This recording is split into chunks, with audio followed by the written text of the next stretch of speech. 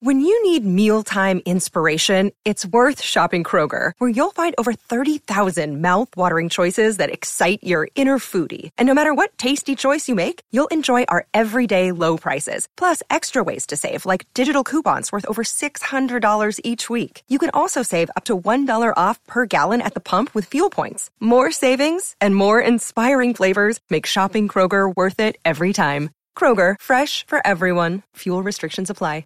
You're listening to a Score North podcast right now, and if you're a business owner, so are your customers. In fact, I could be talking about your business right now, telling the tens of thousands of loyal fans about you and sending them to your business. Find out how you can partner with your favorite Score North podcast. Visit scorenorth.com now and enter keyword partner. Fill out the form, and we'll get in touch with you quickly. Once Phil, Judd, Declan, or others start talking about your company, you'll be amazed at how many fans start showing up. So visit scorenorth.com now and enter keyword partner.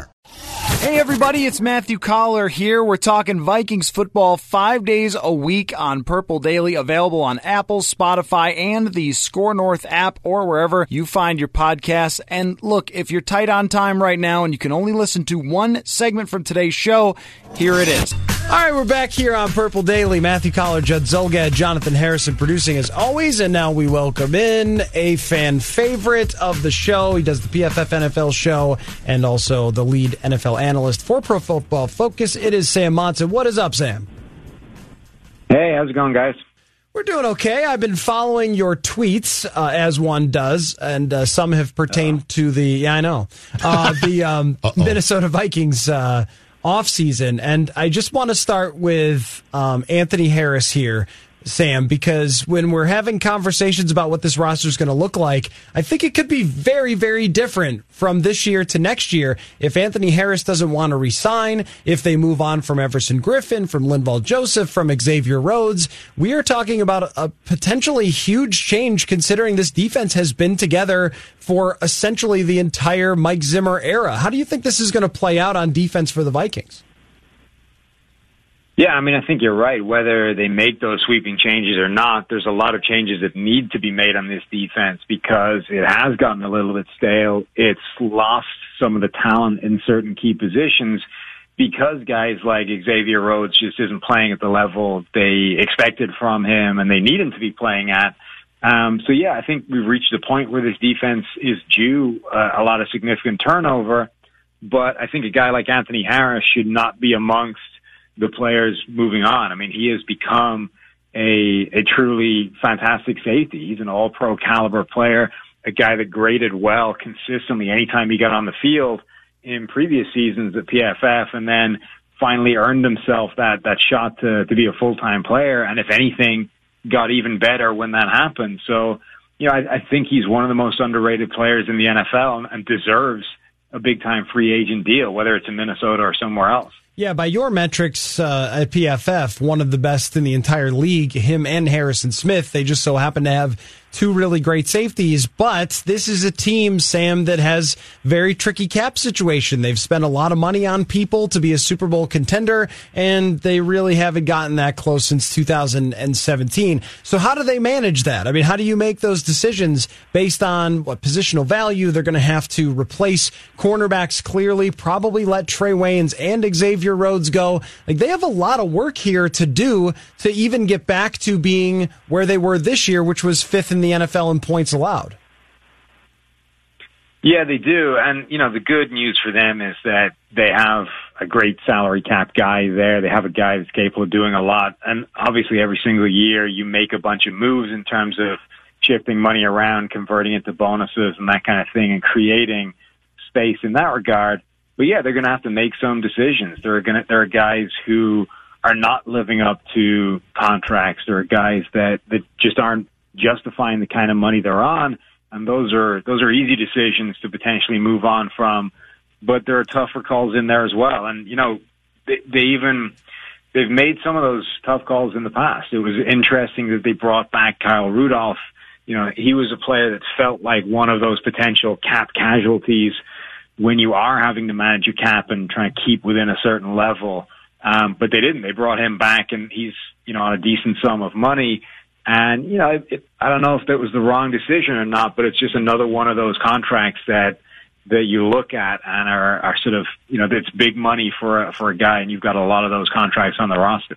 Sam, who wouldn't you bring back? Because, Rhodes is probably not going to be back. So beyond him, of the guys under contract, if you had to sit down and make some difficult decisions, give me one or two names of guys that you might say, you're still an okay player, but we need your cap room. Yeah, I think the cornerbacks are the obvious thing. Rhodes, obviously, but Trey Waynes as well, was a moderate starting cornerback and is probably going to be that for the entirety of his career. And there's value in that, but it depends, what that's going to cost. Can you get a Trey Waynes level productive player for either a lot less in terms of contract outlay or in the draft? And I think you kind of have to back yourself to say that, yeah, we can. And so, I think those are the two most obvious players. Neither of those cornerbacks is really living up to the kind of reputation that they should, whether it's, Xavier Rhodes being a top corner in the past or Trey Waynes being a former top pick. They've got to look to get cheaper at that position. Talking with Sam Monson of Pro Football Focus here on Purple Daily.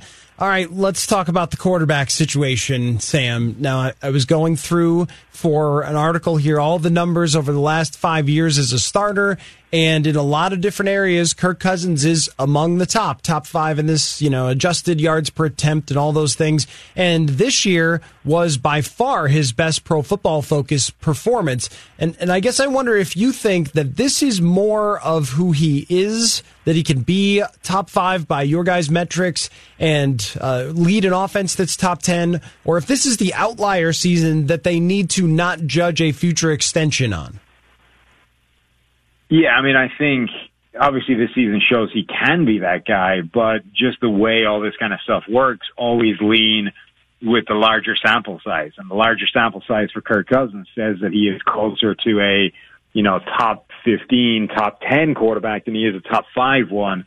I think ultimately this was the high end of what you would have expected from Kirk Cousins when you made the deal to bring him in. I don't think anybody was ever under the illusion that Kirk Cousins is an all-pro caliber quarterback, but he was a quarterback that's capable of giving you this kind of performance, which if it had been on, the 2017 Vikings, might have been enough to win them the Super Bowl, but it wasn't. It was on the 2019 version, and they just didn't have enough talent to beat teams like the 49ers, despite Kirk Cousins being at this kind of level. So, I don't know that he's not worth an extension, a big money extension, because look, he's already on a lot of money, and it's not necessarily an unjust sum.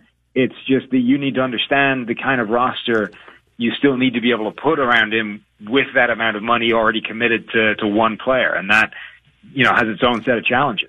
Sam, with where the position is going to, when you look at Kirk, to me, it strikes me as if this was, let's say, 2004, okay? Kirk Cousins is just fine. He might not be great, but he's just fine. But just as far as, not just from what the numbers say, but also with where this position and this game is going, are we also to a point where Kirk Cousins' style of play, unless you're Brady, unless you're just phenomenal, really doesn't necessarily fit the direction of this league? I don't think so. I think if you have a quarterback that's mobile and can do, things outside the pocket and avoid pressure or avoid sacks, be able to escape when guys get their hands on you, I think that's a huge bonus. But I don't think that the guy that doesn't bring those things to the table is, archaic and an anachronism in today's NFL. I think he still has a spot.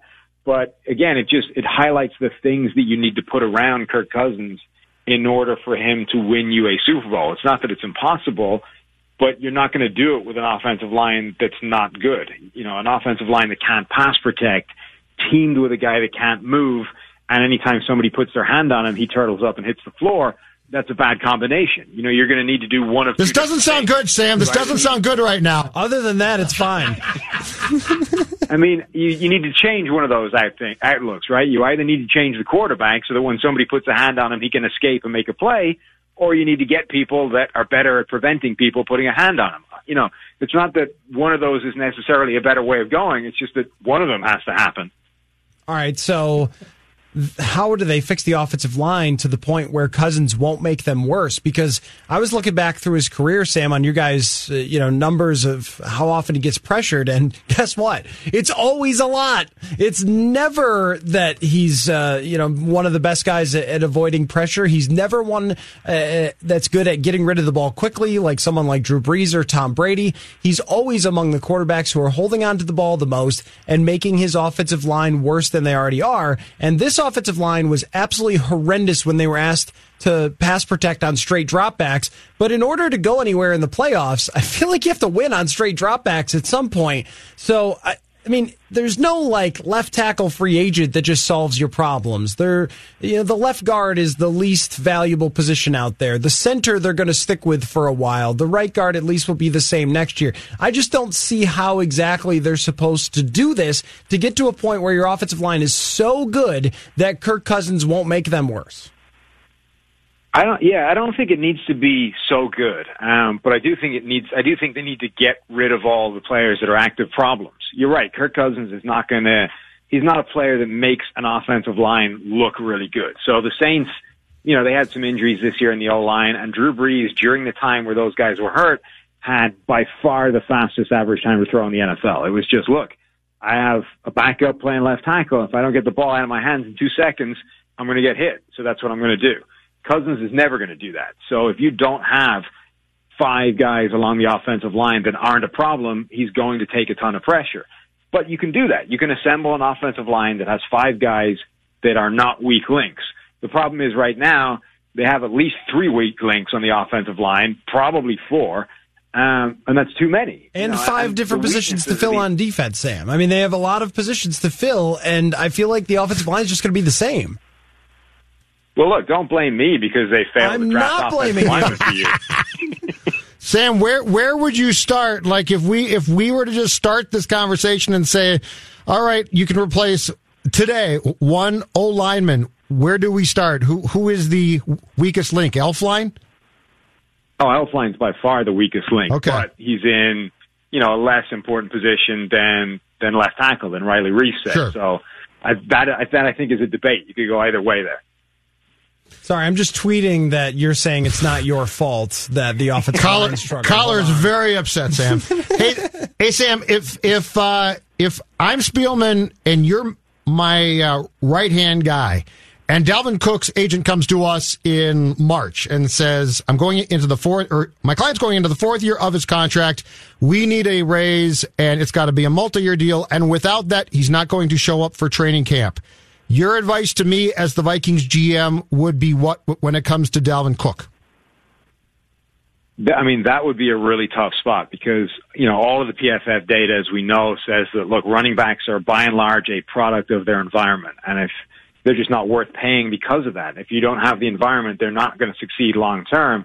That being said, Dalvin Cook has done an awful lot of his own legwork in terms of overachieving compared with his environment.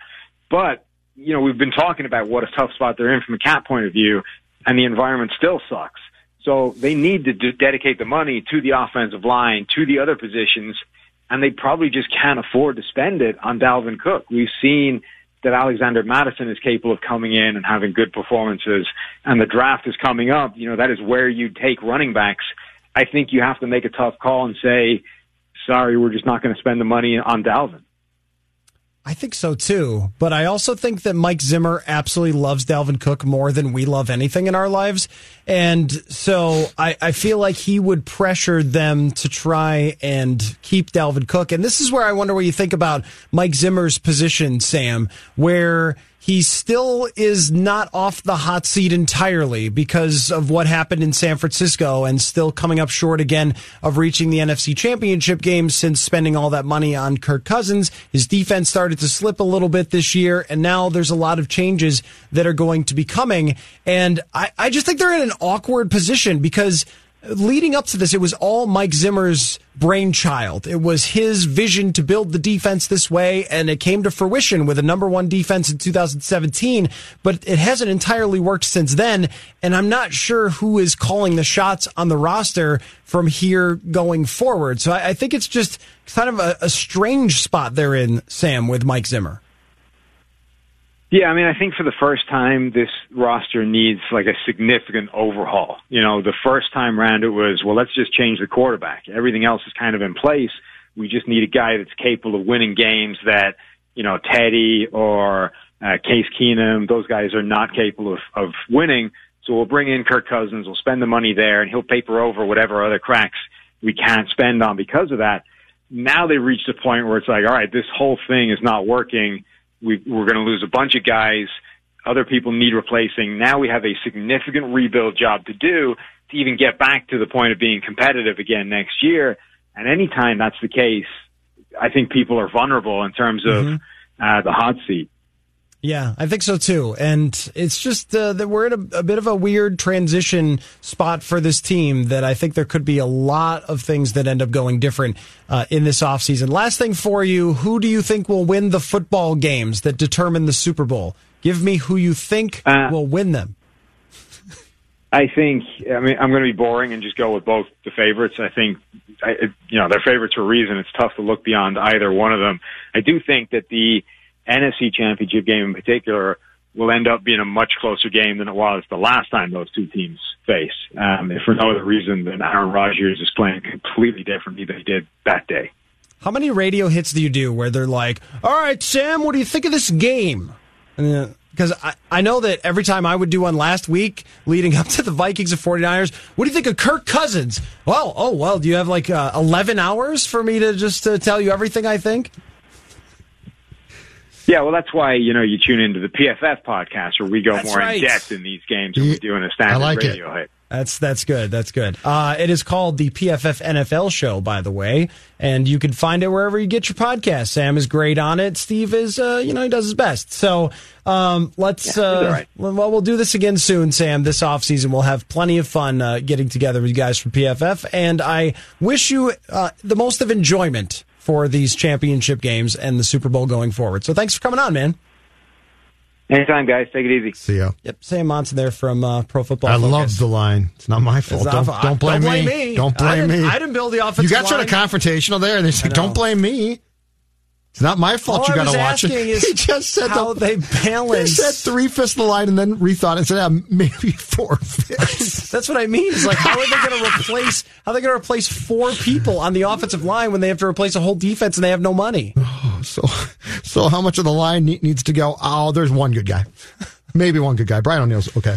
Yeah. He could play, but besides that, I've gotten a few messages from people that have said, your outlook here so far and a couple of days responding to this loss and what the offseason's going to look like has been pretty bleak. And I just can't help but I'm struggling to do the math. And I think Sam was there as well. And that's why he yelled, don't blame me. Don't you think there's going to be a lot? Can you isolate that, Jonathan, to be able to use whenever we need it? Don't you get Absolutely. Don't you get the feeling there's going to be a lot here, though? Don't you have the... Yes. I think we're underselling exactly how much change is probably going to happen here. Because the quarterback's going to stay the same almost certainly. Yeah. But they do need... If you look at this team objectively, if you're tearing apart the personnel and the roster, there's a lot here. Can I ask a question before I talk about that? Yeah. So the offensive line was bad. Just don't blame me if I answer it wrong. Dalvin Cook had to make up for a lot of it. The run blocking wasn't horrendous, of course. But they couldn't protect Cousins when they needed to protect Cousins the most, which was against every good team with a good defensive line. Correct. Which that your quarterback wilts when that happens every single time. Mm-hmm. Did they screw that up? Did they just saying, we need to build this offensive line that's light and nimble and good at screens? Should they have been saying, what we need is the fattest, giantest men in the world because Cousins needs 4 seconds to throw the ball? They not only screwed it up, they screwed it up probably 2 or 3 times. One was Rick's hubris that you could build a line the same way you find a running back or a safety. And, to his credit, in Harris's case, he hit. But there could have been a long time that they said, we've got to continue to acquire offensive linemen via the draft, and they didn't. So that's screw up 1. 2 is they signed Cousins, and they watched all the film, so they knew his weaknesses, right? But they were still trying to get by. And then the third swing and a miss in my mind was Anthony Barr calling him up and saying, I want to come back. And instead of saying, we're going to have to spend that somewhere else, Anthony. Yeah. Saying, hey, come back. So I think it's the offensive line problems are a continuing saga of missed opportunities.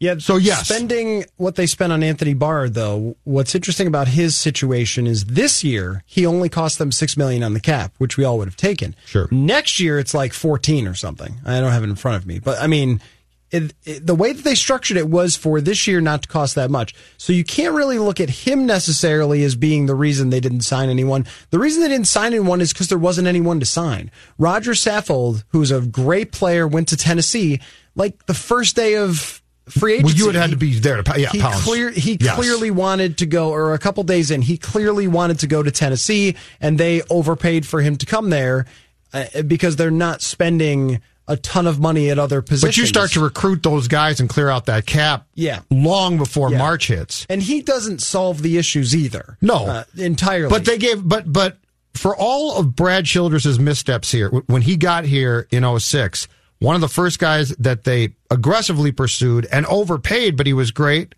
Steve Hutchinson at left guard, who they gave that poison pill contract to. An all-timer. And, we all know they tampered. We don't care. Seriously. So if you're like looking at those guys, you can't get to the day it starts and be like, oh, man, we thought we could get you. Yeah. You're tampering constantly. It's really just that we knew all along it wasn't going to work to just bump a guy over from center to left guard who hadn't been good at center, at least since his injuries. Yeah. The thing that really hurt them is that they drafted a guy who could not pass block against elite players. And I don't know how they solve that issue going forward. Josh Klein was okay, not great. He gets shoved back. Yeah. O'Neal is a really good player. Mm-hmm. And I thought Riley Reif was fine. Riley Reif is Riley Reif. He was out of, let's say, 70 guys that played the position, he was in the 30s. That's how it goes when you get Riley Reif. And his contract is fairly reasonable at this point, a couple of years in. And so I don't look at him as the main reason. It's really that left guard and center position the teams could just attack and attack and attack. And where you would blame them is if Bradbury doesn't improve in that area, which is going to be really hard because he's undersized. He walks by you and you're like, oh, is that a linebacker? But this ultimately comes back to years of neglect, right? Like, I don't think that this, if you say every March you should go out and get somebody, that's probably not going to happen. Doesn't this go back to a feeling that you can just sort of, I'll take you in the 5th round and develop you? So I would say yes and no, because if you look at the amount of investment that they have on the offensive line, it's 3 draft picks in the first 3 rounds, including a first rounder. It's a lot of guaranteed money handed out to a right guard and to a left tackle. The fact of the matter is that building a good offensive line takes years and years and years. And where they spent those draft picks, and this is what I always like to ask people is, well, did you want to take away the Xavier Rhodes or Harrison Smith picks? Did you want to take away, whatever X number of players who were picked in the first, second round? Eric Kendricks, would you rather have some offensive lineman than drafting Eric Kendricks in the second round? Or Anthony Barr? And maybe you would, but you would have had to have spent all of these draft picks on these other players on the offensive line to build a great offensive line. And you're not going to, even if you spend 5 picks on them, you're not going to hit on all 5. Correct. You might hit on 2 or 3. That's why you got to do it. What Indianapolis has been able to do with them spending all that draft capital and quickly turning it around was kind of preposterous. It usually doesn't happen. And the same thing with Dallas, where they were able to quickly turn it around. Usually you find some guy who's unbelievably good, and then you sort of fill out the rest. They don't have a guy who's unbelievably good. Right. And the Khalil bust absolutely kills you. Yes. Because he started off so good. And he looked so good. Yep. He was supposed to be, because he'd still be here if you hit on him. That's your 10-year guy. Yep. That's a 10-year left tackle. Yep, that is your Joe Thomas, who is just there, or your Jason Peters.